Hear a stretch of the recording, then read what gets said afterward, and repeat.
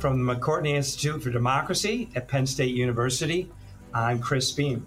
I'm Candace Watts-Smith. I'm Jenna Spinelli, and welcome to Democracy Works. This week, our guest is Desmond Meade, who is Executive Director of the Florida Rights Restoration Coalition, author of the books Let My People Vote, My Battle to Restore Civil Rights of Returning Citizens, and America's Disenfranchised, How Restoring Their Vote Can Save the Soul of Our Democracy.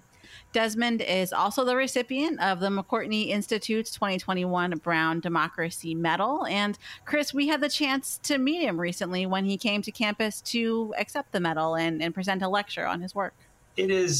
Sometimes in doing these podcasts, we meet people who are just extraordinary people. And Desmond Meade is one of them. I mean, leave aside for a moment his really amazing work on the rights restoration in Florida, and just focus on him as a human being.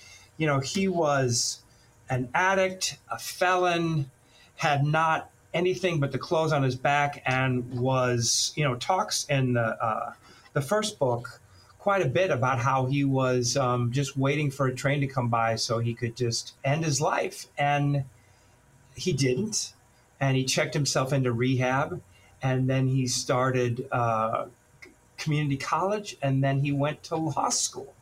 And now he just won a MacArthur Genius Grant and had all his civil rights restored. It's just an amazing story. And it makes me think about how I react when I see homeless people. And it makes me think about how I react, when I hear about someone's addiction. And, he really forces you to recognize that there's a human being there and an enormous amount of potential. And so that's kind of where I start with him.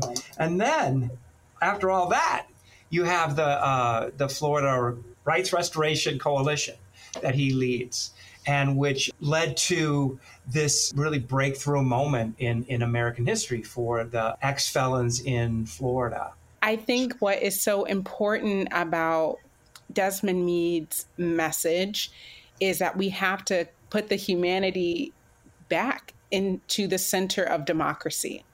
And he's really interested in improving democracy for everyone, despite your policy preferences, that everybody should get a say. And, just on that alone, Desmond Meade is a bigger person than I ever will be.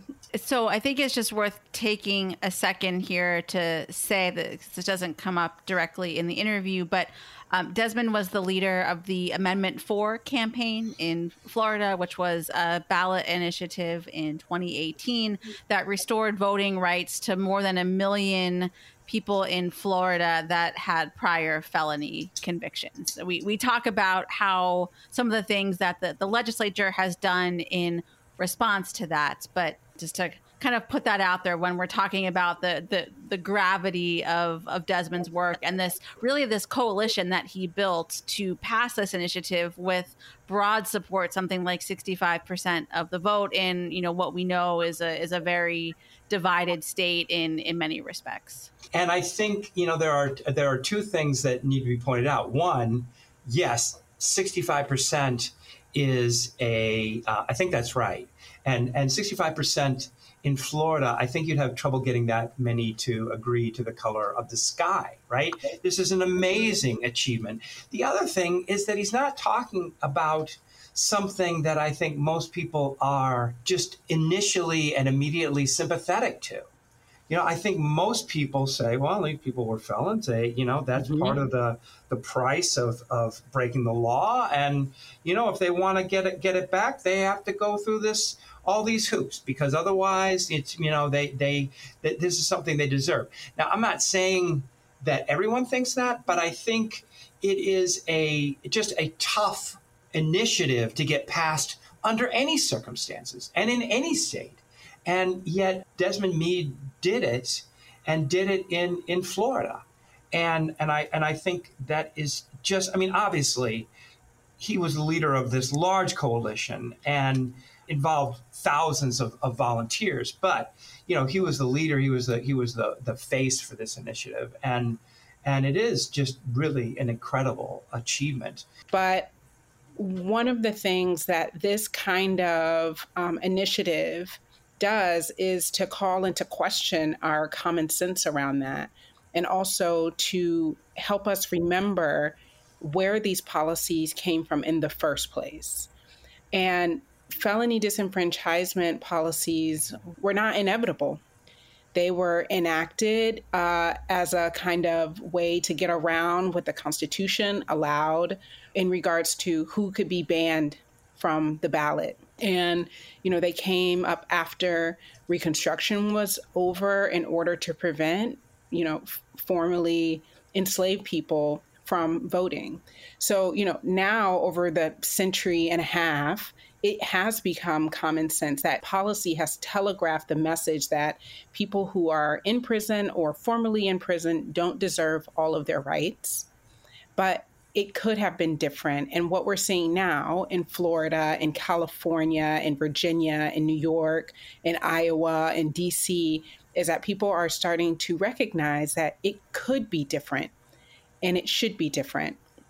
So, it's really, this is, I guess, one of the places where people see that we could expand the franchise. Mm-hmm. And people are grabbing on a hold to that. But also, I think he makes it really clear that when we take care of the least of us, we take care of everybody. Yeah. And, he says, if we can ensure the rights of the most marginalized people, that means that everyone is going to have more rights. Well, I think that is a good place to transition to the interview. Let's hear from Desmond. Let's hear about some of these ideas about humanity and all of these things that we've just been discussing. Let's go now to the interview with Desmond Meade.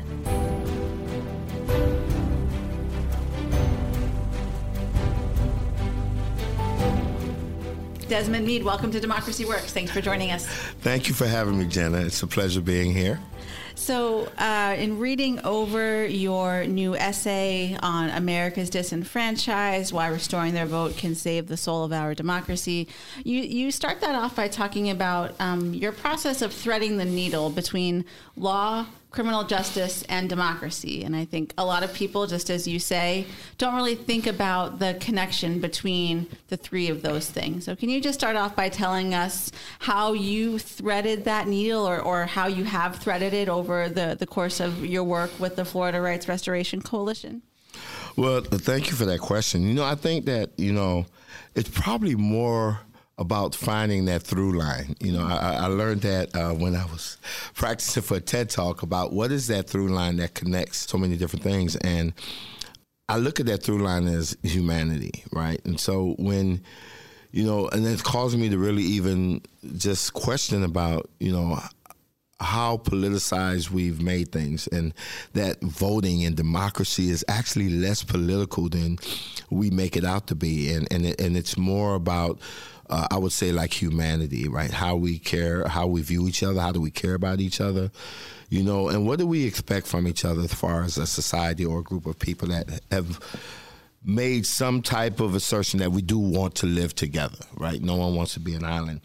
And so when I was engaged in the work, at first it seemed it's all about just getting voting rights back to people who have previous felony convictions. But it was a much deeper conversation. When you go to criminal justice, it's all about getting criminals off the street or fighting crime or whatever. But no, it was a deeper discussion about how we're treating people and what like the type of things that we're making crimes, and then how we're punishing folks for so-called violating these laws or statutes that we created.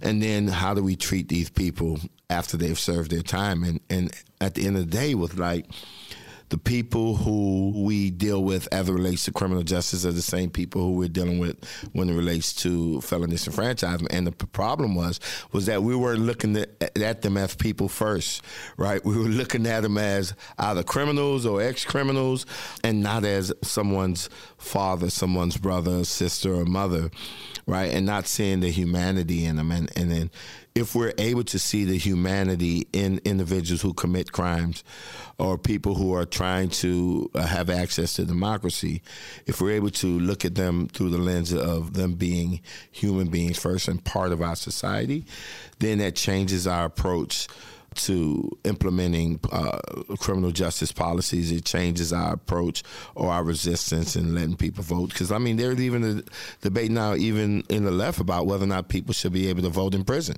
right? And the reality is that when you stop and think about it, people should never lose the right to vote. Right. Voting is like one of the clearest indicators of citizenship. And, you know, I think about like my sons. I have 4 sons. And anybody who has sons would tell you that they're going to do some type of boneheaded things at some point, and actually at multiple points, right? And there are times when you just want to grab them like, what the heck are you doing? What are you thinking? But at no point whatsoever do my sons stop being my sons. And I don't think that American citizens should ever lose citizenship because they made a mistake, right? But so there's still that debate about whether you should, vote in prison or should you wait till after you complete your sentence. At the end of the day, it's about how are we viewing these folks, and if we view these folks in light of them being a criminal or someone that's done something wrong and should not be a part of our society, that's kind of, I think it's different than, if we were to actually view them in a more personal way and look and really recognize their humanity and know that they are part of our family. Right. So the other thing that's sort of tied up in all of this, in partisanship, in politics, in even what you were saying, the notion of humanity is the notion of power. And there's a certain dimension of voting, of politics, that is inextricably about power. Who has it, who doesn't, who gets it, who doesn't. So how have you grappled with that in your work and trying to balance power with humanity? And the thing about what I believe, power is not partisan, right? And I say that because when I think about even when we talk about felon disenfranchisement, and we've seen that we've seen its resurgence in this country during the Reconstruction era. And it was specifically used as a tool to diminish the newfound political power of the newly released enslaved people in this country. During that time, my ancestors that were hung and murdered and bitten by dogs, that was being done by Dixie Democrats, And a lot of folks look at, now the whole situation was about stopping the newly freed people from being able to vote or have the political power. I looked at it as something deeper, and that was an affront against democracy. And so I think that our democracy is being attacked by both sides, right? Because at the end of the day, it's about who has that power, just like you said. And so how we approach diminishing that power, right, I think dictates that we have a clear understanding of who it is that's trying to get it. And if we think that we only need to look at the left or only need to look at the right, we're going to be off base, and we're never going to be able to diminish that, the power of the people who currently just really try to minimize who gets to participate and who don't.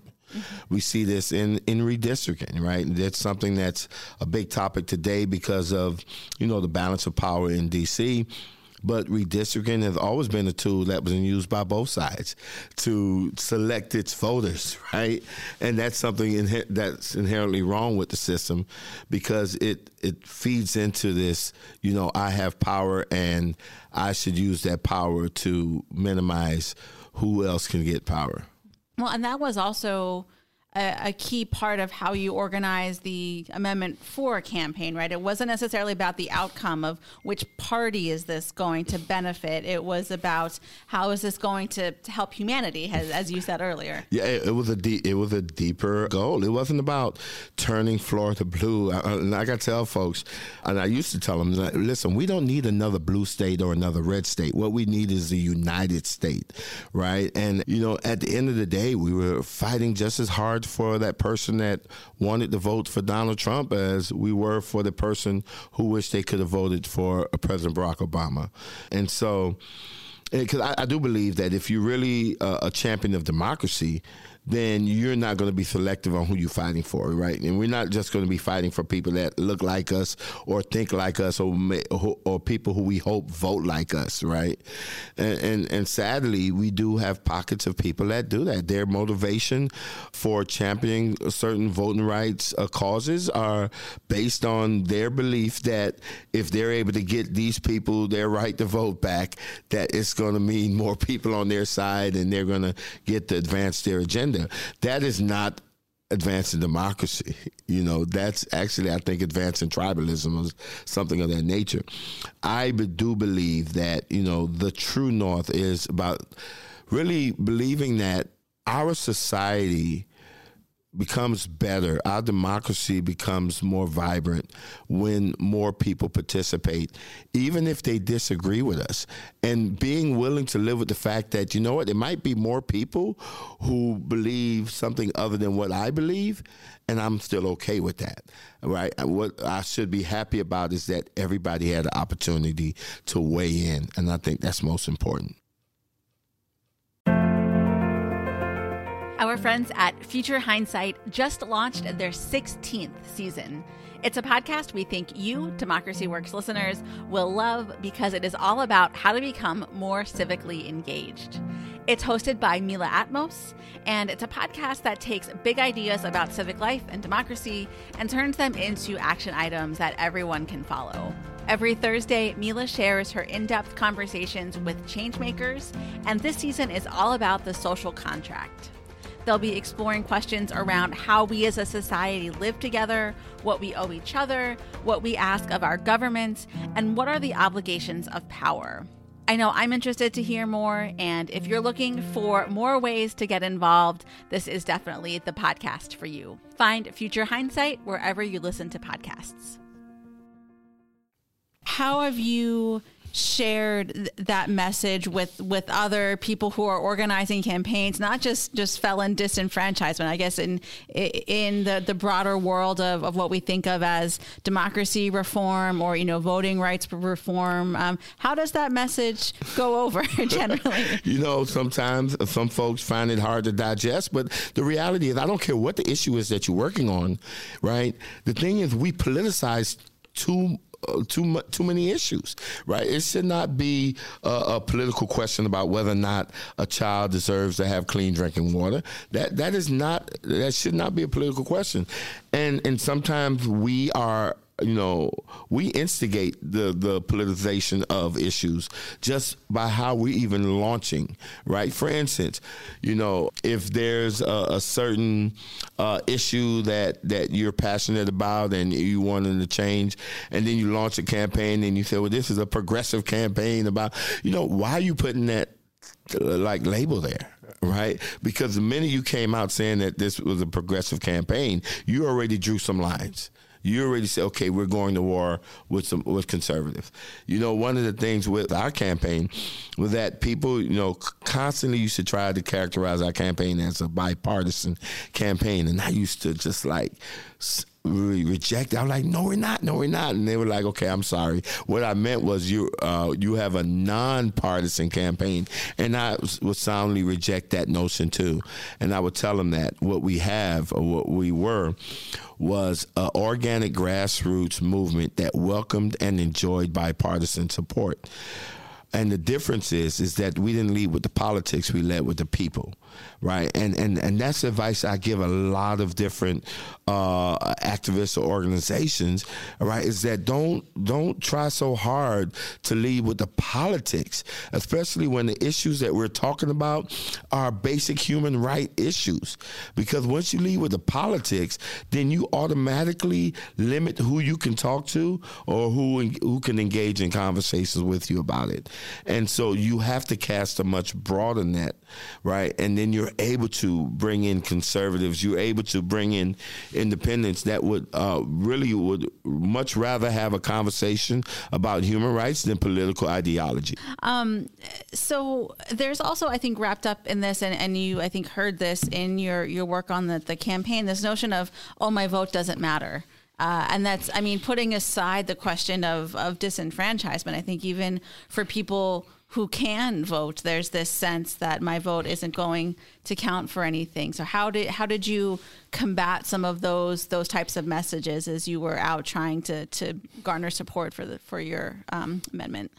Well, prior to launching the amendment, I was engaged in a lot of GOTV and voter registration efforts in Florida. And I used to hear that a lot. And what surprised me, because typically they'll tell you, don't argue with people, just keep it going because you're trying to meet your quotas. But I just couldn't, I couldn't follow those orders. And one day I just decided to go back and engage a person that just told me that, their vote didn't count or didn't matter. And by the second question, I was able to determine that person couldn't even vote to begin with, right? And what I found was that a lot of those messages around not voting were coming from people who either thought that they could not vote or legitimately could not actually vote because of a prior felony conviction. And, I instantly related to them, because, when I was released from prison and someone approached me about voting and I knew I couldn't vote, it was like a slap in the face, reminding me that I'm not part of society again. And that's very hurtful because, deep down inside, we do want to be a part of something, right? We want to be loved and we want to be able to love.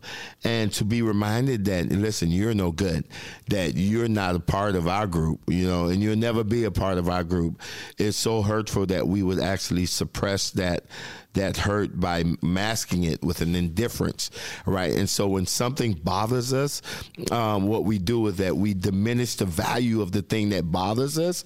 And so what I was seeing was people talking about their vote didn't matter. It didn't matter who got in office and all that, to hide or mask the fact that, or the pain from not being a part of something. And then those other folks, I would run into, one of the things I would really get them with is, listen, if your vote didn't matter, then why are people trying so hard and using so many resources to stop you from voting? So obviously there's some value in that, right? That, you may have something in your home and you might think it's worthless, but everybody that comes to your house is offering to buy it off of your hand. You're going to start trying to wonder, why is this thing so valuable? And you're going to do your research, and then you eventually discover what gives that thing value. And what gives, your vote value is that it does have the power to change things, and I tell people that the voting booth is the ultimate equalizer in our democracy, because no matter how rich you are, you have just as much power as Bill Gates, and you have just as much power as the President of the United States, because it's one person, one vote. And when we use it, especially collectively, we see good things happen. Mm-hmm. Right. And on that point about keeping that fight alive, I know that the Florida legislature has made it seemingly as hard as they could for everyone whose rights you fought for with the amendment to actually exercise that right to vote, adding fines and perhaps other things. Give us an update on where things stand now and how your organization is coming up with solutions to help the folks that you serve. Yeah, so we know after we passed Amendment 4, which I had to say was a beautiful moment. One of the things I loved most about passing of Amendment 4 was that we were able to bring together people from all walks of life, all political persuasions, to actually pass this amendment. You know, over 1 million people who voted for Amendment 4 were Republicans. And we actually had 1 million more votes than any candidate that ran for governor. But the most beautiful part about that was those 5.1 million people who voted for Amendment 4. I looked at those votes, and I didn't see votes that was based on hate or fear. Rather, I seen votes that was based on love, forgiveness, and redemption. And I believe we showed the world that love can, in fact, win the day, that we don't have to tear each other down, demonize each other in order to advance some sound policy reforms, right? But immediately after that beautiful moment, the legislature got involved. And anytime you bring politics into something, it becomes ugly. And they basically determined that they had the arrogance to believe that only politicians or only, these state officials had the wherewithal to know how to properly implement Amendment 4, and they came up with statute that basically required the payment of fines and fees before a person would be able to register to vote. Our response to that was not to engage with these folks on a political level, but to seek a much higher, more high ground. Our approach was, listen, let's take this obstacle and turn it into an opportunity. We were able to raise over $27 million from over 90,000 people throughout the country and help people pay off their fines and fees because, at its core, we believe that, no one should ever be forced to choose between putting food on their table or being able to vote, right? And while raising this money, something incredible happened, right? Not only were we able to expand democracy to a lot of people in Florida, but the process in doing so made our organization the largest contributor to Florida's economy from a nonprofit organization where we infused over $27 million into Florida's economy, which ended up not only creating a more inclusive democracy, but we were saving people's jobs, right? There were people who worked for the court systems and public defenders who were getting ready to get laid off or furloughed because of the impact of the COVID pandemic. But because of our efforts, they were able to maintain their jobs. We were able to save taxpayers' dollars. And to me, that created a much impactful narrative because the very same people who were once the most despised in that state happened to be the people that was the biggest champions of that state during the COVID pandemic. So we saved people's jobs, taxpayers' dollars. We distributed over 1 million masks throughout the state in different prisons and jails and homeless shelters and supervisor of elections office, over 500,000 ounces of sanitizers that we were able to distribute, and I'm talking from Key West to Pensacola and all points in between. And there's no other organization that stepped up like that in Florida. And it helped shift the narrative, and it helped show two things. Number one, that when we fight for the lowest among us, right, everybody benefits from that. And it also shows that we're not these monsters that previous narratives would make us out to be, that we are human beings, that we are part of society, and we want to contribute to society. Trust me, the overwhelming majority of people with felony convictions are not, when they were kids, they were like, when I grow up, I want to be a criminal or whatever. And even after they've been incarcerated, we're not in jail or prison saying, man, I can't wait to get out so I can go back to prison, right? That we're regular human beings, that we have dreams and desires, and we want to, be able to enjoy life, liberty, and happiness, and be able to pursue happiness.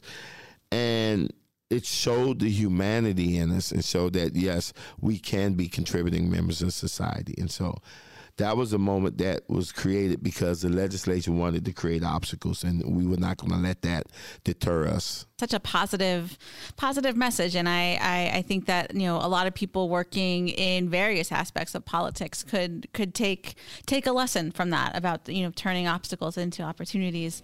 Well, I think that is a perfect place to end things. Desmond Meade, thank you so much for joining us. Thank you so much, Jenna.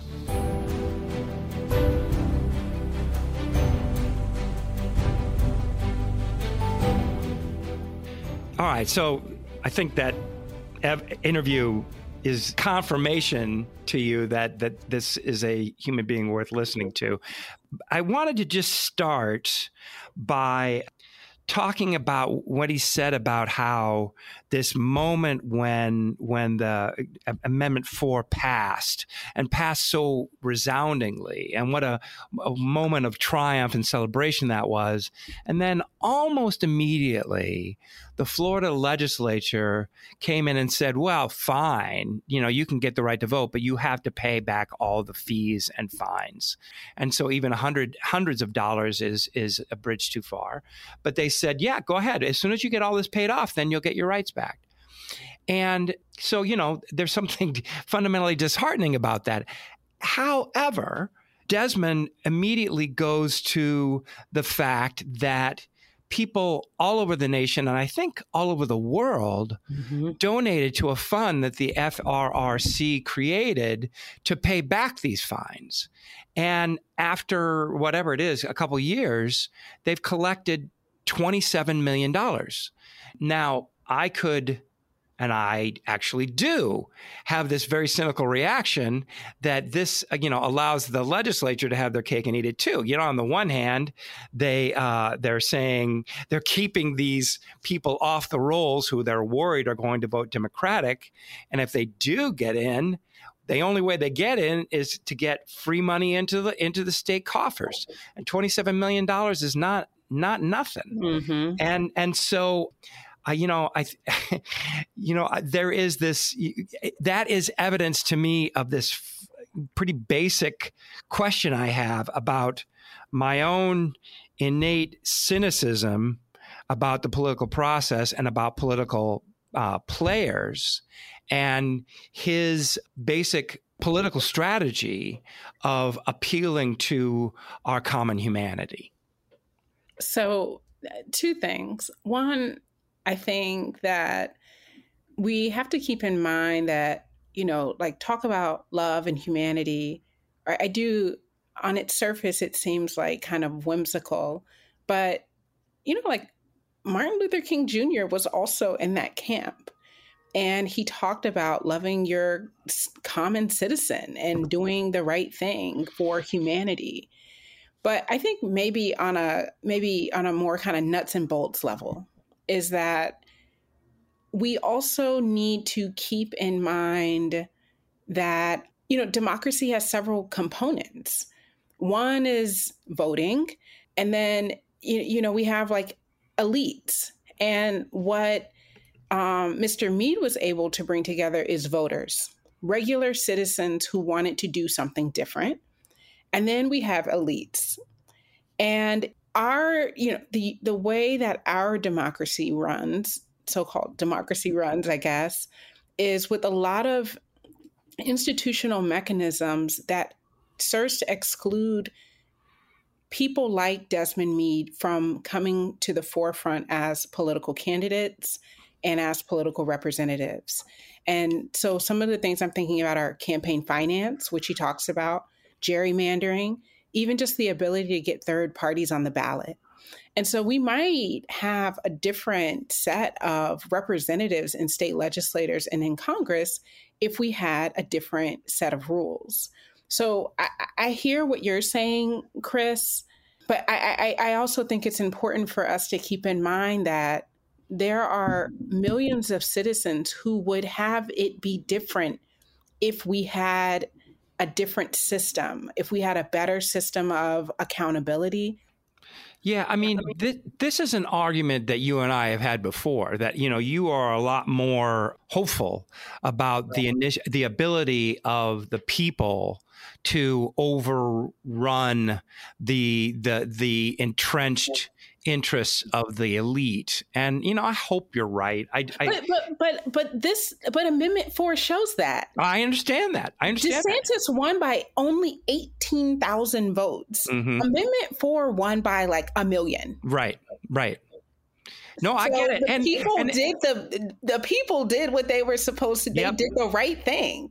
No, absolutely. And this was a voter initiative, right? And so it's only, in states where there is the opportunity for voter initiatives, this is the kind of thing that can happen.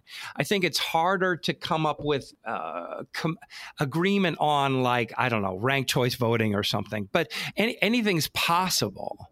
But what I would want to not lose sight of, I guess, is there's not a person like us who focuses on politics in the United States right now who isn't concerned about polarization, negative partisanship, tribalism.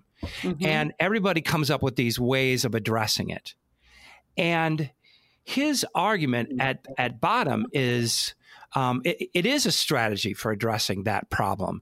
And his strategy is to cut it off at the knees, mm-hmm. and to say, you are not a Republican or a Democrat.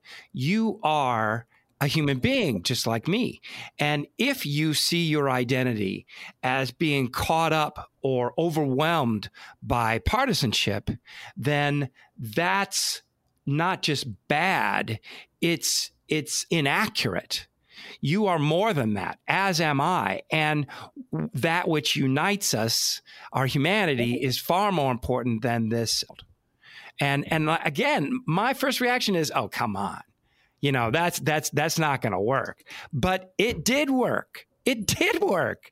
And so, I have to take that seriously. Yeah, he reminds me a lot of like William Barber. Right? Yes. Let's bring morality back, mm-hmm. into politics, and let's do the right thing, and not like the partisan thing. He pushes us to think about who should be able to vote, and why do we think that some people are more worthy than others? Yeah, I mean, so again, it seems like we have these rigid ideas about the things that the voting age used to be 21. And now it's 18. It could be something different. It used to be that non-citizen males, but citizen women had different voting rights, and now that's flipped. So none of the things that we do concerning voting are inevitable. And that, on some level, we do have to kind of think through, well, who should be able to, and who should have a say, who should be belonging in our society. And, I think that one of the things that he points out is voting is a cornerstone of belonging, mm-hmm. in society. So I'm really, at the beginning of this episode, we were trying to take a bet on how long it would take us to get to the dark side. I just don't think I can do it today. I really kind of there's a little part of me that wants to disagree with you, Candace. I really do just want to say, this is nonsense. This is never going to work, blah, blah, blah, blah, blah. But I can't. So I'm not going to. I'm going to stop fighting it. I'm on the peace train. So thanks again to Desmond for his trip to Happy Valley and for all his work. Thanks to Jenna for a great interview. I'm Chris Beam. I'm Candace Watts-Smith for Democracy Works. Thanks for listening. Democracy Works is a collaboration between the McCourtney Institute for Democracy at Penn State and WPSU, Central Pennsylvania's NPR station. Andy Grant is our producer, and our editors are Jen Bortz, Chris Kugler, and Mark Stitzer. Editorial review by Emily Reddy. If you liked what you heard today, please consider leaving us a rating or review on Apple Podcasts. It helps other people find the show. Democracy Works is a proud member of the Democracy Group, a network of podcasts focused on democracy, civic engagement, and civil discourse. Learn more at democracygroup.org. Thanks for listening, and we'll see you next week.